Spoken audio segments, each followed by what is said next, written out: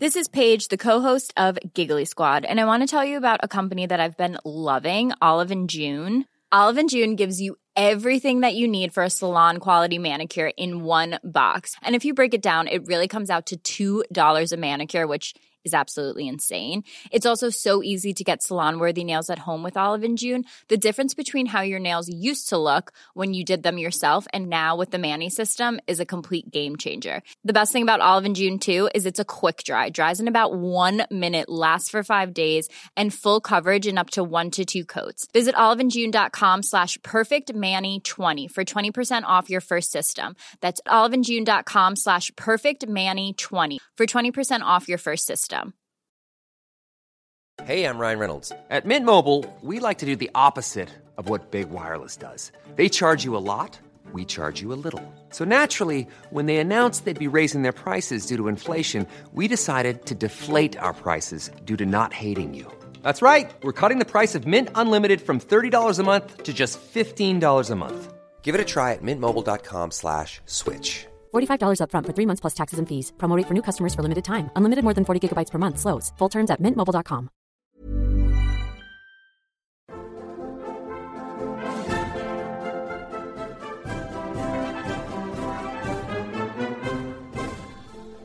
Welcome to the Gilded Age and Progressive Era, a podcast about the United States and the world in the late 19th and early 20th centuries. I'm your host, Michael Patrick Cullinane.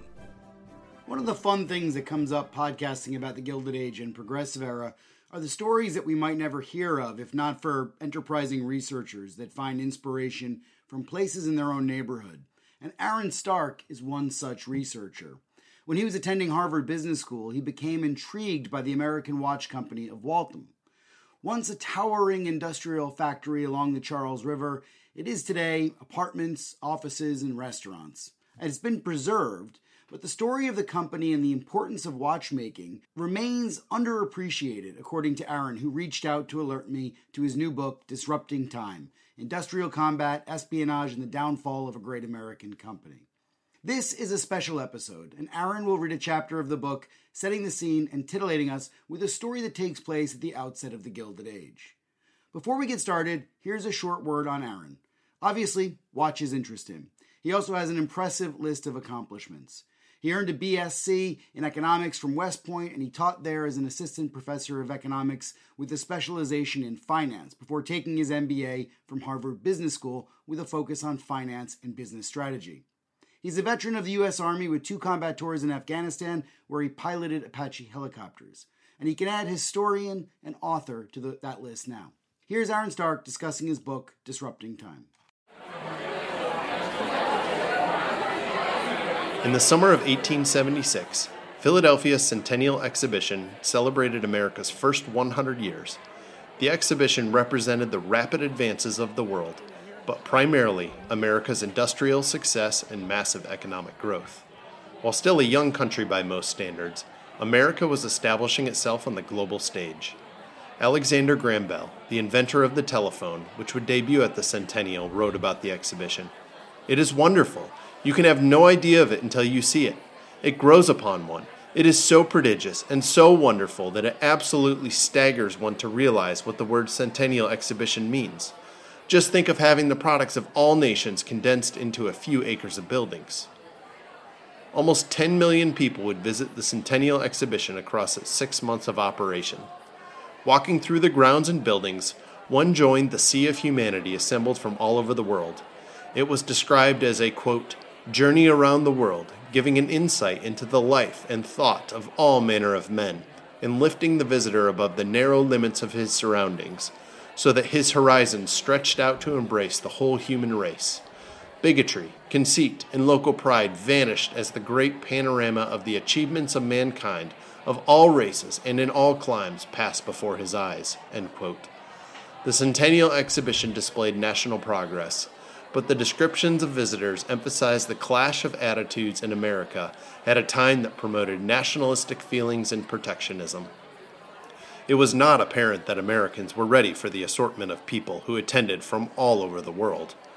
The same author of the previous passage also noted the, quote, stalwart Indian that stalks through the hall, the small but alert Japanese, The heathen Chinese in his almond eyes and long pigtails, his comical dress, and his ways that are dark and tricks that are vain, and the turbaned Turk." End quote. At the epicenter of the Centennial's 2,470 acreages lay the main building and machinery hall, which enclosed the central plaza that welcomed visitors to the World's Fair. The main building was impressive, being the largest enclosed space in the world at the time. Inside the main building, fountains fired gushes of water, and music occasionally filled the air. Sometimes the Centennial's organ broke through the cacophony of exhibitors and visitors. Everyone was universally amazed. On all sides were heard exclamations of wonder and delight. Few had imagined the exhibition either so extensive or so grand an affair, and all were delighted. Endless showcases, country areas, national flags and banners, and people from all over the world. The unceasing pandemonium, the musty stench of thousands of people crowding the hall, and the severe heat that soaked the glass-covered building in the summer sun. Across the plaza from the main building was Machinery Hall, a much smaller but equally impressive building housing much of the emerging technology of the era. To those visiting the Centennial, Machinery Hall was a temple of innovation and a palace of industry. The machines shown in the hall were symbolic of the advancement made by humankind over the previous decade. During the opening ceremonies, the visitors to the Centennial even bowed their heads in prayer to thank God for America's social and national prosperity and progress, for valuable discoveries and multiplied inventions, for labor-saving machinery relieving the toiling masses. The hall was constructed with glass, iron, and wood, standing 70 feet tall and extending over a quarter mile. At the center of the Palace of Industry was the 800-ton coreless steam engine that rose 45 feet tall. It symbolized the industrial horsepower that America provided to the burgeoning global economy. The two 44-inch cylinders served as the ventricles of this mechanical heart, producing 1,400 horsepower that supplied the lifeblood to the machines in the entire hall through a 2-mile-long Venus network of shafts and belts. One visitor described the coreless engine as a sight to behold, a sight for a lifetime. Despite showcasing many physically large inventions, those with the most poignant effect in the years following were ones with more delicate intricacies and had a much smaller presence at the Centennial. Alexander Graham Bell's first telephone debuted in the main building and could be experienced on each end of the hall. The German area displayed novel machines powered by a series of explosions, where gas and air are mixed in such proportions as to give an explosive compound, demonstrating early examples of the combustion engine. In addition, the Centennial featured the monorail that could be ridden across the grounds. It also showcased the sewing machine and typewriter.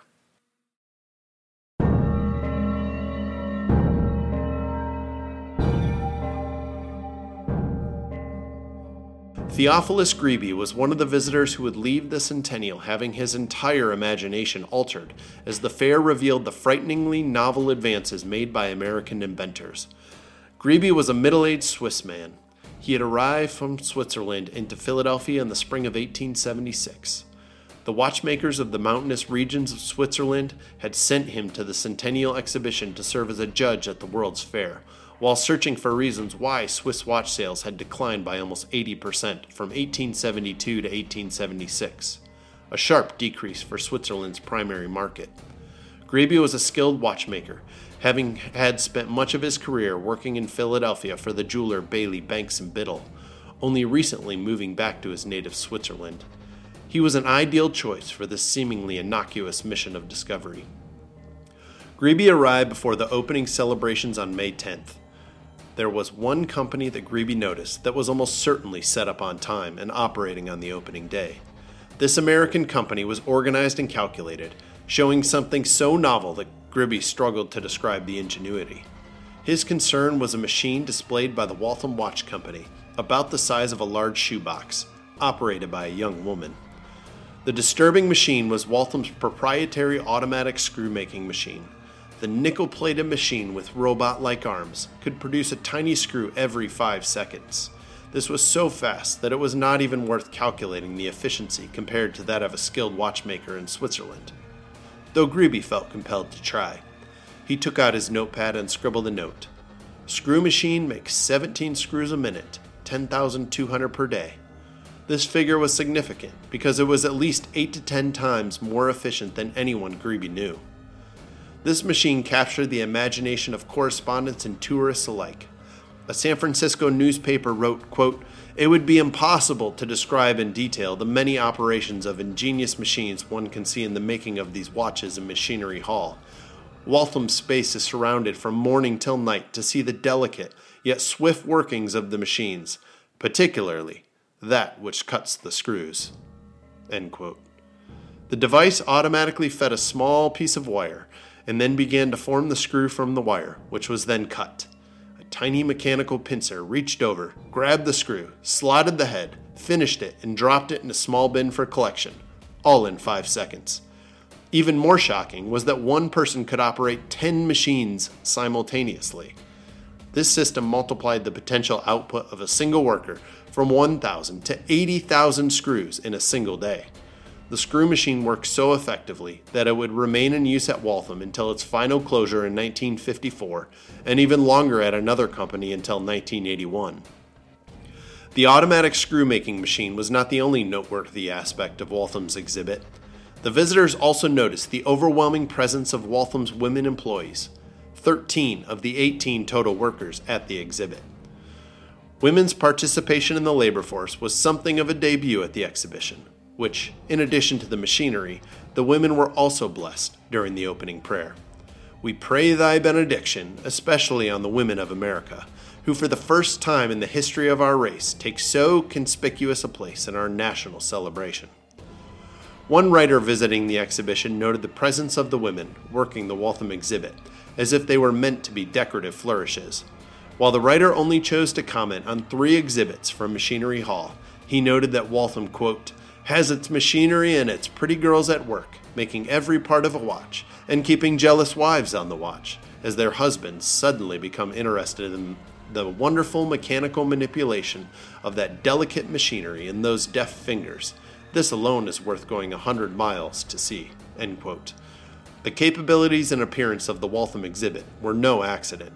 While Machinery Hall was a temple devoted to mechanical ingenuity, for Waltham, it was an opportunity to show the world the superiority of its pocket watches and production methods. It allowed the company to demonstrate to competitors that it could produce enough watches to dominate the global watch market through quality mass production. That was the goal of Treasurer Royal E. Robbins, who served as Waltham's chief executive and principal owner. Some viewed displaying Waltham's proprietary machines in operation at the Centennial as a risk. Competition in the American watch industry was fierce. The Centennial exhibition offered Waltham the chance to demonstrate its superiority like an advancing army parading through the streets of captured watch markets. Robbins had convinced investors that there could be no greater discouragement to competitors than by the free exhibition of the factory itself and of all it contains. He was most concerned about the American competition, which had become numerous and taxing in the years leading up to the Centennial. Discouraging further American competition was his primary goal. In the end, the company's shareholders were complicit in approving his plan to display and operate the machines in front of millions of visitors. Many investors did not believe this was wise, but the shareholders trusted Robbins. He was a well-respected businessman who had served on the board of directors for companies like the Union Pacific Railroad, acting alongside Andrew Carnegie and George Pullman. Additionally, Robbins' careful selection of machines ensured not everything would be on display. The Waltham exhibit was deliberately planned to demonstrate the production of a few select pieces and parts of the watch. The purpose was a calculated demonstration of Waltham's dominance over its American competitors and the irrelevance of the handmade Swiss watch. Waltham was cautious to ensure its trade secrets would not be given away. It had no interest in the free sharing of ideas nor the promotion of competitors' advances. The exhibit served its purpose. What Greeby saw was enough to call into question the Swiss watch industry's future existence. By 1876, watchmaking was a national industry for Switzerland, a source of pride and an exhibition of Swiss skill. As Waltham's machines produced precision wheels, pinions, and screws for a mechanical watch, which were usually produced by an artisan in a home in Switzerland, one American newspaper gloated, "The old world observers like Greeby gaze in astonishment and apparently admit that their occupation is going, if not gone." There was nothing the Swiss watchmakers could do that would match Waltham's automatic screw machines, not to mention the rest of the company's capabilities. After just a few days of observing the machines, Gribbe wrote, "I have been examining, as an expert on the jury, the products and tools of the Waltham Watch Company of Massachusetts, and I must admit that I was filled with admiration for their watches of various types and quality, and for the splendid machines and tools that this factory exhibited." By some measures, watches were Switzerland's most important export industry, and America was the top consumer. One Swiss leader referred to America as Switzerland's milk cow. 1873 would prove to be a critical year for the Swiss watch industry, marking the beginning of the Panic of 1873, which turned into a global depression, the worst of which struck from 1873 to 1879. Exports of Swiss watches to America suddenly dropped from 366,000 in 1872 to 75,000 by 1876. The Swiss were alarmed to see their U.S. exports fall, but the panic provided a facade for an underlying shift in the watch industry that was taking place simultaneously. While the Swiss focused on the Panic of 1873 as a central cause of declining exports, Waltham was advancing and growing. During this period and leading up to it, Waltham was earning an untarnished reputation. The official history of the centennial noted, quote, "The Waltham watches have long been regarded as the best of American manufacture, and the universal testimony of all who have used them is that they are unexcelled by any in the world." A prominent Swiss watchmaker, upon seeing Waltham's exhibit, confessed, quote, "I personally have doubted that competition, but now I have seen. I have felt it, and am terrified by the danger to which our industry is exposed." End quote. It had finally set in. It was not the Panic of 1873 that had caused Switzerland's milk cow to run dry, but rather a quickly growing American industry that had unequivocally transformed the existing market order. David would observe, quote, "Business in America is rock bottom as far as concerns Swiss watches. They do not want to see them. They do not want to talk about them, and everyone is undercutting his neighbor to get rid of any stock he has without success." End quote. In June 1876, Gribbe wrote to his fellow watchmakers in Switzerland, "We have been left behind." As news arrived back in Switzerland describing the watchmakers' situation at the Centennial Exhibition, the Swiss Watchmakers Professional Society decided to send an additional expert to join Gribbe. The Intercantonal Society of Jura Industries, a newly formed trade association for watchmakers that represented their collective interests, selected Jacques David. David and Gribbe had specific instructions from the society. Quote, "Make a serious and detailed study of the organization, tools, financial situation, and in general, any other aspects of American watch factories." End quote. The young Jacques David was an early advocate of using machines to produce watches and served as an engineer, making him a natural and convenient choice. After a 10-day voyage, David arrived in New York aboard the Amerique on August 23, 1876, and proceeded on to Philadelphia, almost exactly halfway through the Centennial Exhibition's run. With his arrival, David and Gribbe embarked on their mission, one that would be essential to the future survival of their industry in the Swiss national economy. These two unsuspecting watchmakers were about to become industrial spies, playing a critical part in the transformation of Swiss watchmaking, one that would change the history of the global watch industry forever.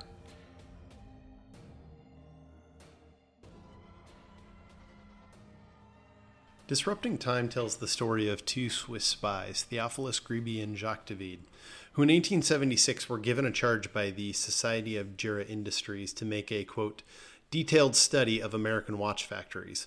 This was the direct result of the 1876 Centennial Exhibition, which was a World's Fair ongoing in Philadelphia at the time. The Waltham Watch Company had this novel assembly line exhibit that really scared the Swiss watchmakers into action. These two Swiss spies conducted a remarkably well-executed espionage campaign on American companies and documented it in this 130-page report. This report would remain mostly secret until 1992, when a facsimile copy was released.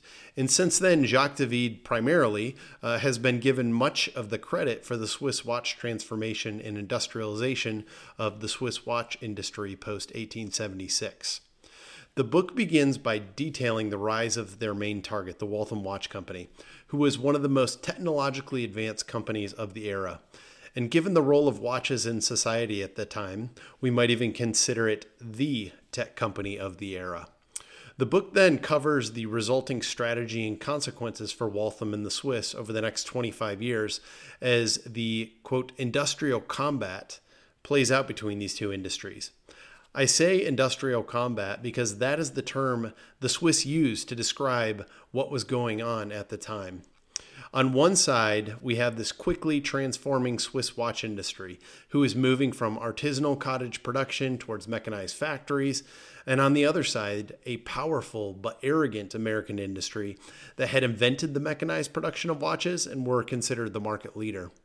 The resulting battle would put Waltham on a trajectory from which it would never emerge by 1900, while also leading to the rise of the industrialized Swiss watch industry.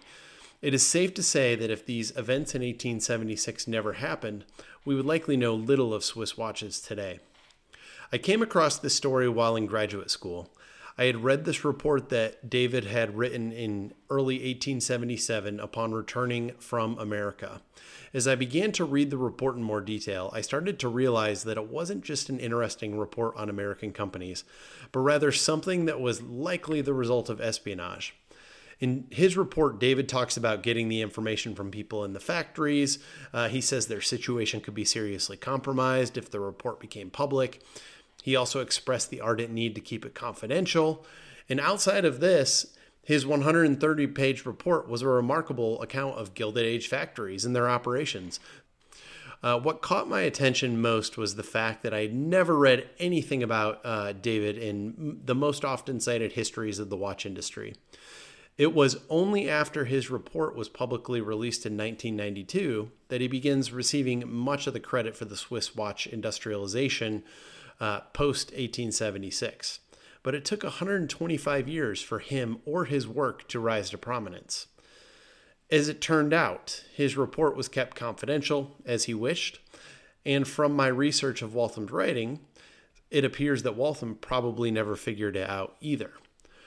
Once David's report is published, we begin seeing scholars reference his report for its immense detail.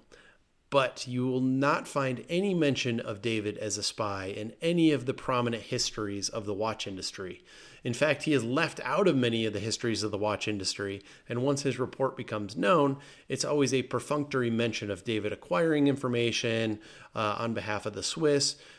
In fact, while I was writing the book and broached this subject with a few people knowledgeable of David's report, they actually laughed it off at my theory and said that Waltham gave this information to David, but this was truly at odds with the subsequent evidence I found.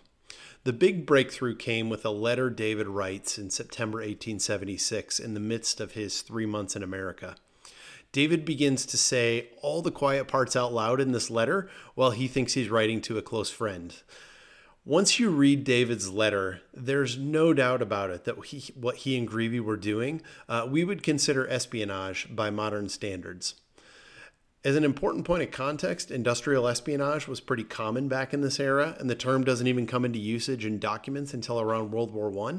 So if you were to go back and ask Davy or Greeby about industrial espionage, they would have no idea what you were talking about. But back to David's letter. What we see in David's letter are all the classic traits associated with the modern definition of industrial espionage. He actually says, quote, "I sped through quickly and incognito, and I saw the poor arrangements that I already knew about." He continues in the letter, "I did not really have time to have a good look around, nor to ask questions. But we have inside sources, and we shall soon have the information we want." In the course of my research, I went to the archives of Harvard Business School, where I was attending at the time, which hold Waltham's old records. I compared their financial reports from 1876, the year of David's visit, to what he actually cites in his report which are his estimates of Waltham's profit and loss statement, its dividend schedules, its salary scales. And it turns out David is extremely close. He's not exact, but he's extremely close. And you begin to see this fidelity of information that David's able to acquire primarily from these inside sources. And he gets an unusual amount of data from Waltham that is unparalleled at any other American watch company.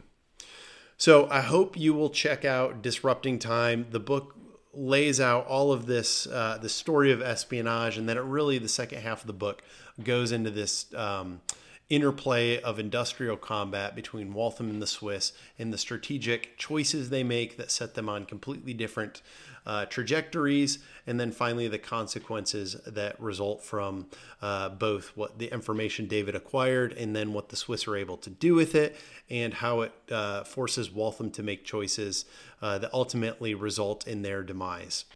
Well, that's all we have time for. Thanks for listening. You can follow the Gilded Age and Progressive Era on Twitter or on my website, michaelpatrickcullinane.com. Please consider subscribing or reviewing the podcast wherever you listen, because it really makes a big difference and helps direct others to the show. I hope you'll join me again for the next episode.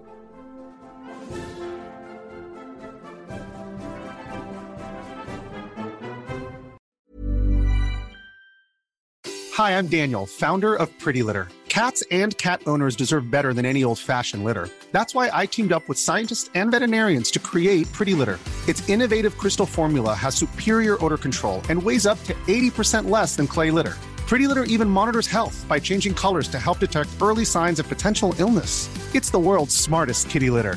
Go to prettylitter.com and use code ACAST for 20% off your first order and a free cat toy. Terms and conditions apply. See site for details. Planning for your next trip? Elevate your travel style with Quince. Quince has all the jet-setting essentials you'll want for your next getaway, like European linen, premium luggage options, buttery soft Italian leather bags, and so much more. And is all priced at 50 to 80% less than similar brands. Plus, Quince only works with factories that use safe and ethical manufacturing practices. Pack your bags with high-quality essentials you'll be wearing for vacations to come with Quince. Go to quince.com/pack for free shipping and 365-day returns.